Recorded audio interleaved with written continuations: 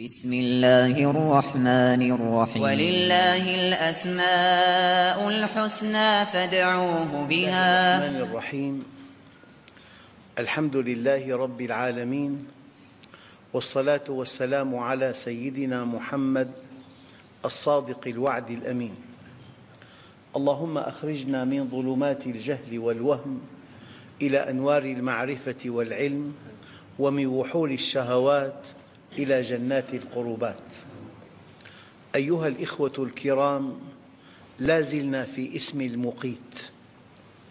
المقيت هو الذي خلق القوت، والقوت ما يمسك الرمق من الرزق، الحد الأدنى، ما يقيت الإنسان، ما يقيم أوده، ما يجعله يقف على قدميه.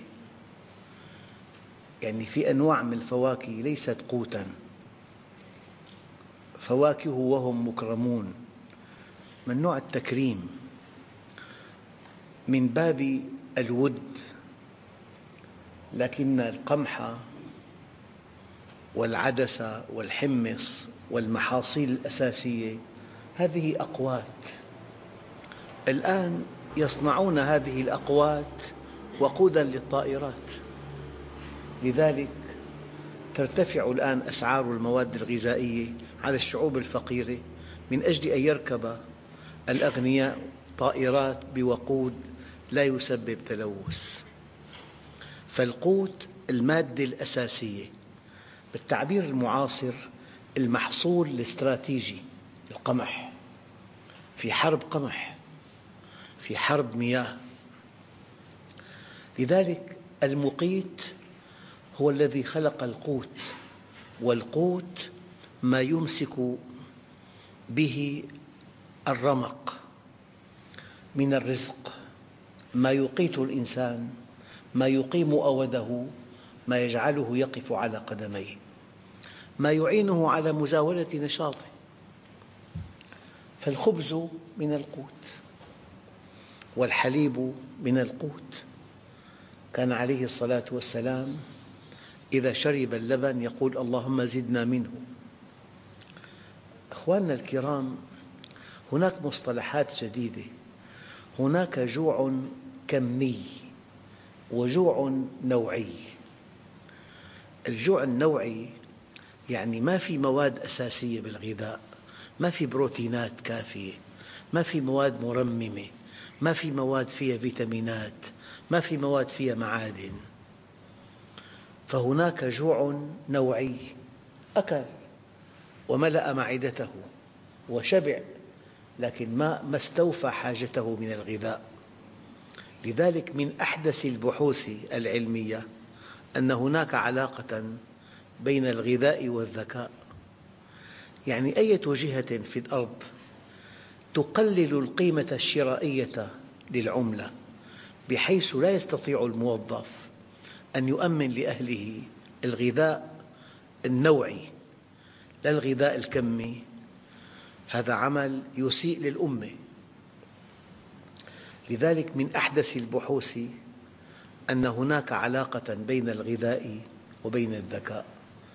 وقد تعاني الأمة من جوع نوعي لا من جوع كمي. هذا الإنسان يحتاج إلى طعام، والذي خلقه خلق له الطعام، وجعل توافقاً بين هذا الطعام وبين بنية جسم الإنسان. ثم هيأ في هذا الجسم أجهزة لتلقي هذا الطعام ولهضمه ولتحويله إلى طاقة وإلى نسج. يعني في خلق طعام، وفي توافق مذهل بين خصائص هذا الطعام وبين خصائص جسم الإنسان، وفي أجهزة بجسم الإنسان تستقبل هذا الطعام وتحوله إلى طاقة وإلى نسج. أخواننا الكرام، الأطفال الذين يشربون الحليب ليس من ثدي أمهم، هذا الحليب فيه من المواد 5 أضعاف ما يتحمله جهاز هضم الطفل. لذلك يعني في حموض أمينية 5 أضعاف ما يتحمله جسم الطفل. لذلك هناك آفات قلبية ووعائية في المستقبل تنشأ من عدم إرضاع الأطفال من ثدي أمهم. لذلك في معامل الحليب الآن ملزمة أن تكتب: لا شيء يعدل حليب الأم. عملية خلق للطعام، عملية توافق، عملية خلق أجهزة بالجسم تستقبل هذا الطعام. يعني مثلا الغدة الثديية في البقرة هي قبة يجول في أعلاها أوعية دموية كثيفة جدا، وهذه الخلية الثديية تأخذ حاجتها من الدم الذي يجول على ظهرها من بين فرس ودم. في بالدم حمض بول، حمض البول فرس سائل، وفي فرس غازي الزفير، وفي فرس كتلي الشيء الآخر. إذن هذه الخلية الثديية هي عاقلة تختار المواد، السكريات، الشحوم، الدهون، البروتينات، المعادن، أشباه المعادن، الفيتامينات من الدم، وتصنعها حليباً، ويقطر من أسفل هذه الخلية قطرة حليب. أما كيف تختار هذه الخلية حاجتها من الدم لا أحد يعلمه إلا الله، إلا أن هذه الخلايا الثديية كالقباب ترشح الحليب من الطبقة السفلى إلى ضرع البقرة. ضرع البقرة قد يستوعب 40 كيلوغرام. لئلا يتمزق هذا الضرع مدعم بجدارين متعامدين، يعني وفق علم الميكانيك. وكل ربع من هذا الضرع ينتهي بحلمة. لو أن 4 أشخاص شركاء في بقرة واحدة، كل واحد يأخذ ربع الحليب بالتمام والكمال. من جعل هذه البقرة المعمل الصامت، لا ضجيج، لا عادم، لا دخان، تأكل الحشيش وتعطيك أعلى غذاء تستخدمه، مشتقات الألبان، والأنعام خلقها لكم. الآن كم لتر من الدم يجول في الأوعية الدموية المحيطة بالخلايا الثديية؟ 400 ضعف. كل 400 لتر دم تجول في هذه الأوعية يصنع منها لتر حليب واحد. أيها الإخوة، إذن المقيت هو المقتدر على خلق الأقوات وخلق التوافق وخلق الأجهزة. فالمقتدر له معنى علمي ومعنى قدرة. المقتدر علماً وقوة. بعض العلماء يقول المقيت هو الحفيظ. ما الذي يحفظ لك صحتك؟ المقيت. حينما يسد شريان يغذي القلب، ما الذي يحصل؟ ينشأ شرينات قد تصل إلى 10 شرينات، مجموع أقطارها يساوي هذا الشريان المسدود. قدرة من؟ أيها الإخوة، القلب مثلا حينما نبرده يقف، نبدل صمامه، نبدل بعض حاجاته كالأوعية المغذية له، ثم نعطيه صعقة كهربائية فيعمل. لو أن القلب إذا بردناه وسكن لا يستجيب للصعقة، ألغيت عمليات القلب كلها. ما الذي يجعل العمل الجراحي للقلب ناجح؟ أن من خصائص القلب أنك إذا بردته فسكن، إن أعطيته صعقة بعد 4 ساعات يعود فيعمل. لولا هذه الخاصة ما كان في عمل جراحي إطلاقاً. أيها الإخوة، الخلية العظمية حينما ينمو جسم الإنسان ويكتمل، هذه الخلية تنام، لكنه إذا حصل كسر بعد 70 عام تستيقظ وتعيد ترميم القسم المكسور. يعني في ميكانيكي أو من يعمل في السيارات حينما تكسر قطعة في السيارة يقول لك دعها، بعد حين تعود ملتصقة، شيء مضحك. أما في جسم الإنسان مهمة جراح العظام أن يضع طرف العظمة على طرفها الآخر فقط، وعندئذ تستيقظ هذه الخلايا وتلتحم قطعتا العظم الذي كسر. خلية الكبد أحياناً يقوم من 500 وظيفة إلى 5000 وظيفة. كل خلية من خلايا الكبد تقوم بكل الوظائف.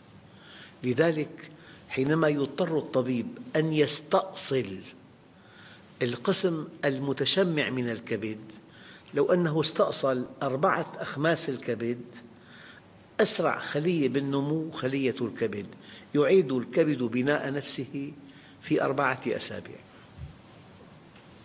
من أعطى هذه الأجهزة تلك الخصائص؟ أحد إخوتنا الكرام يعمل جراح كبد في بيروت، قال لي استأصلت 4 أخماس الكبد بالمشرط، وبعد 4 أسابيع أعاد الكبد بناء نفسه. كليتا الإنسان فيها 20 ضعف من حاجة الإنسان لتصفية الدم، 20 احتياط. أيها الإخوة، من معاني المقيت الحفيظ يحفظ لك هذا الجسم. في جهاز توازن معقد جدا، قنوات وأشعار وسائل، لما بتميل قليلا السائل يبقى مستوي، فلما بتميل يصل السائل إلى أشعار معينة أنت بتغير. لولا هذه الأشعار وهذا الجهاز ما في راكب دراجة، ما في إنسان يمشي. هل بالإمكان أن نجعل الميت يقف؟ ما بيوقف. بل حتى هذه التماثيل في محلات الألبسة النسائية، انظر إلى القاعدة 70 سنتي، حتى الجسم يبقى منتصب يحتاج إلى قاعدة استناد واسعة جدا. أما أنت بقدمين لطيفتين تمشي وتقف وتستقر بفضل جهاز التوازن في الأذن. لولا هذا الجهاز الإنسان ما في يمشي. من معاني المقيت الحفيظ. الآن كي يطمئنك ربك عز وجل قال لك: الله الذي خلقكم ثم رزقكم. يعني جعل الفعل بالصيغة الماضي، خلقكم ثم رزقكم، ثم يميتكم ثم يحييكم، هل من شركائكم من يفعل من ذلكم من شيء؟ سبحانه وتعالى عما يشركون. الآن في موضوع جديد. الله عز وجل خلق قوت الأشباح. هذا الجسم شبح. لماذا هو شبح؟ لأنه بعد الموت يفنى. هذا اسمه عالم الأشباح. هذا الجمع الغفير المبارك بعتقد بعد 100 عام لن يكون أحد منا فوق الأرض، ولم يبق من عظامه من جسمه إلا العظام. أنا كنت في البحرين ودخلنا إلى متحف البحرين وجدنا عظام من 2000 عام قبل الميلاد. هذا الذي بقي من هذا الإنسان، قبر يعود تاريخه إلى 2000 عام قبل الميلاد. فهذا العالم عالم الأشباح، كل من عليها فان، ويبقى وجه ربك ذو الجلال والإكرام. لذلك الله عز وجل مقيت، يخلق قوت الأشباح الأجسام، لكن ويرزق قوت الأرواح. لذلك في مصطلح عند علماء القلوب اسمه قوت القلوب.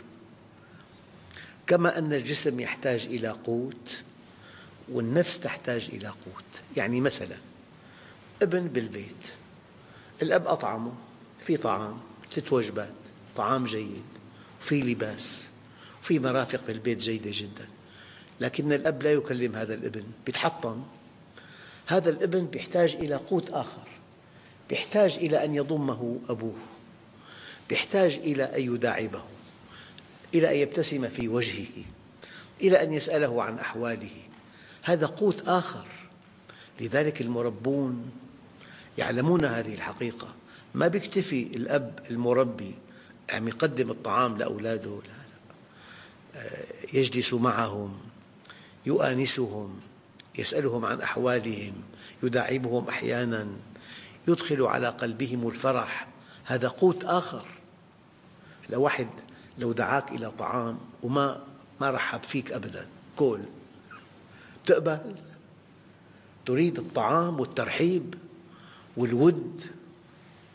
لذلك قال هناك قوت الأشباح وقوت الأرواح. قوت الأرواح العلم، الخشوع في الصلاة، البكاء أثناء تلاوة القرآن، التقوى.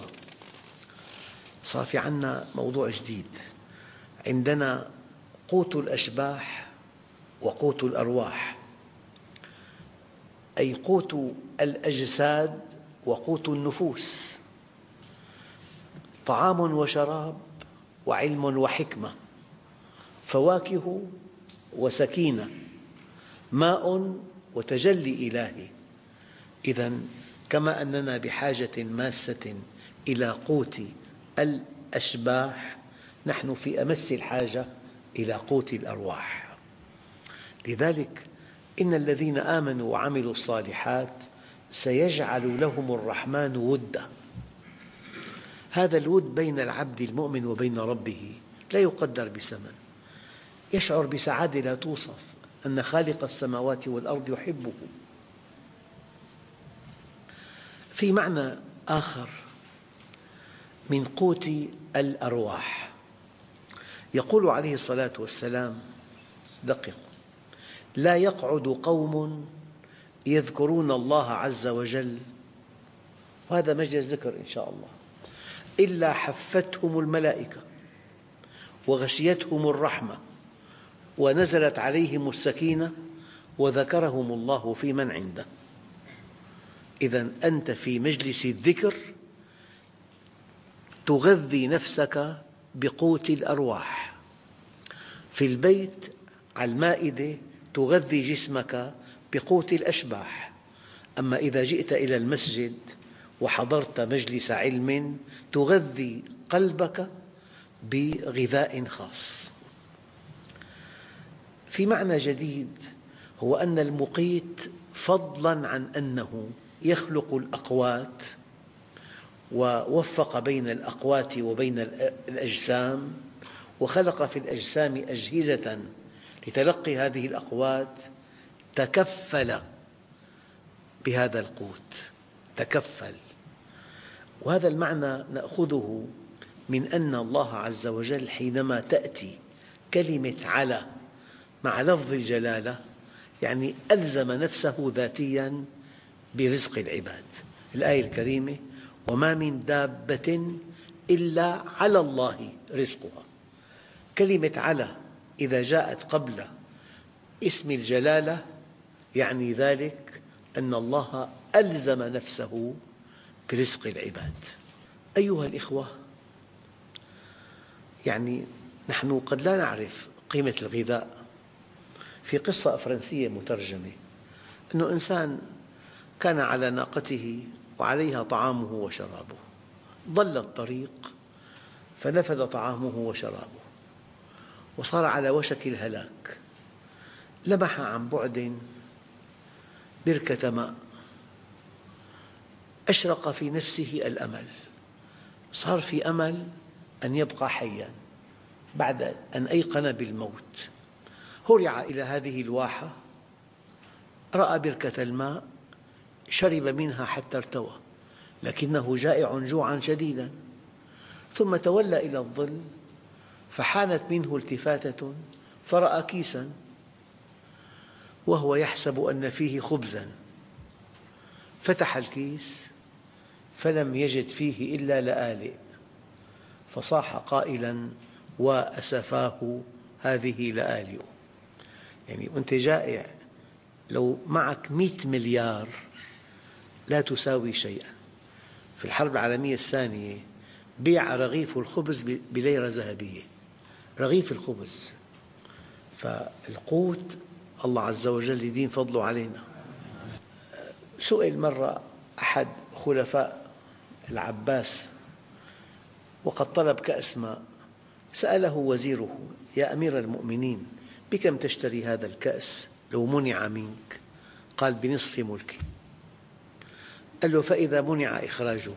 قال: بنصف ملكي الآخر. أنت مفتقر لكأس ماء. قال بعض العلماء: المقيت من شهد النجوى فأجاب، وعلم البلوى فكشف واستجاب. وقالوا: قوت القلوب معرفة علام الغيوب. قوت القلوب معرفة علام الغيوب.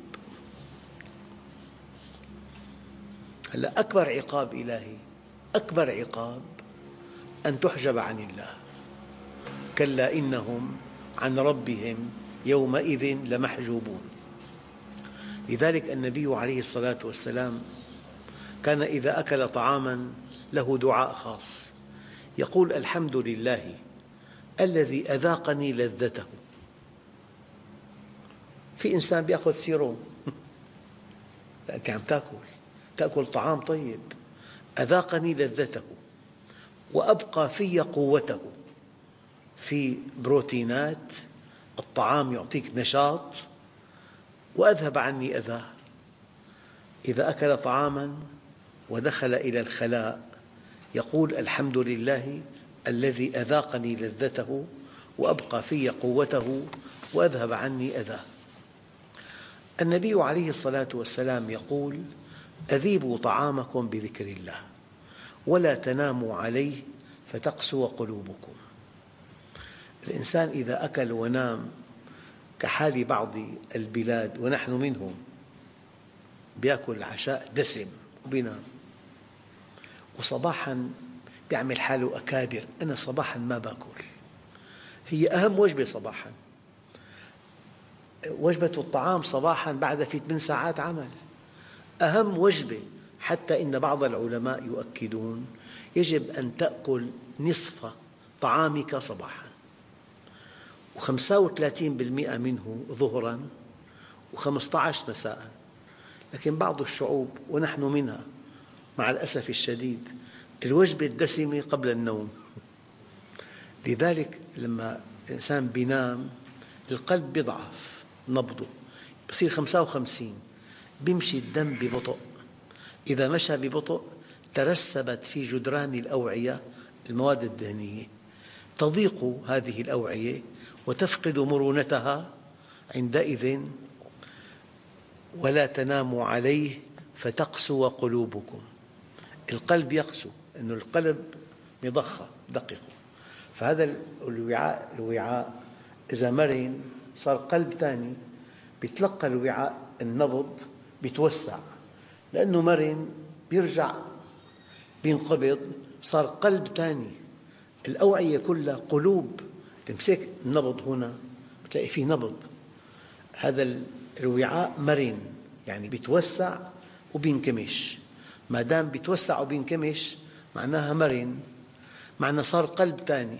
لما الإنسان بيأكل وبينام تترسب المواد الدهنية بجدران الأوعية، بيفقد مرونته، بيتعب القلب فتقسو قلوبه. قال الأدب مع اسم المقيت، أول أدب ألا نقبل إلا الحلال الطيب. في عنا طعام حرام لذاته وفي حرام لغيره. طبعا لحم الخنزير حرام لذاته، ولحم الضاني إن لم تدفع ثمنه حرام لغيره، كمان حرام. إذا واحد دخل لمطعم وغافل صاحب المطعم وما دفع وأكل طعام حلال مذبوح على الطريقة الإسلامية، نعم، بس هذا أكل حرام ما دفع الثمن. أول حالة منقول حرام لذاته الخنزير، والحالة الثانية حرام لغيره. في حالة ثالثة إذا بكسبه في غش، في تدليس، في كذب، في احتيال، في إيهام، في احتكار، إذا بيدخله في شبهة صار الطعام الذي يأكله ليس طيبا. يا سعد أطب مطعمك تكن مستجاب الدعوة. أطب مطعمك يعني اعمل عملا شريفا ومتقنا، واقبض المبلغ حلالا زلالا. هذا المبلغ الحلال إذا اشتريت به طعاما كان بمصطلح النبي الكريم طعاما طيبا. أطب مطعمك تكن مستجاب الدعوة.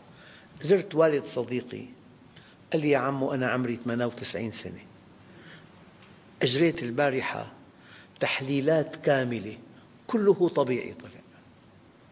قال لي ما لي آكل قرش حرام بحياتي. من عاش تقيا عاش قويا. يا سعد أطب مطعمك تكن مستجاب الدعوة. الأدب الثاني أن تنتقل من النعمة إلى المنعم. في على الطاولة أنواع منوعة من الطعام، يجب أن تذوب محبة لله على هذا الطعام الذي على المائدة. والأدب الثالث ألا تطلب حوائجك إلا من الله. يا موسى اسألني كل شيء حتى شرك نعلك وملح قدرك. أول أدب أن تأكل الحلال الطيب لذاته ولغيره، وأن يكون دخلك حلالا حتى يكون طعامك طيبا بوصف النبي الكريم. والأدب الثاني أن تنتقل من النعمة إلى المنعم. والأدب الثالث ألا تطلب حوائجك إلا من الله عز وجل. والحمد لله رب العالمين.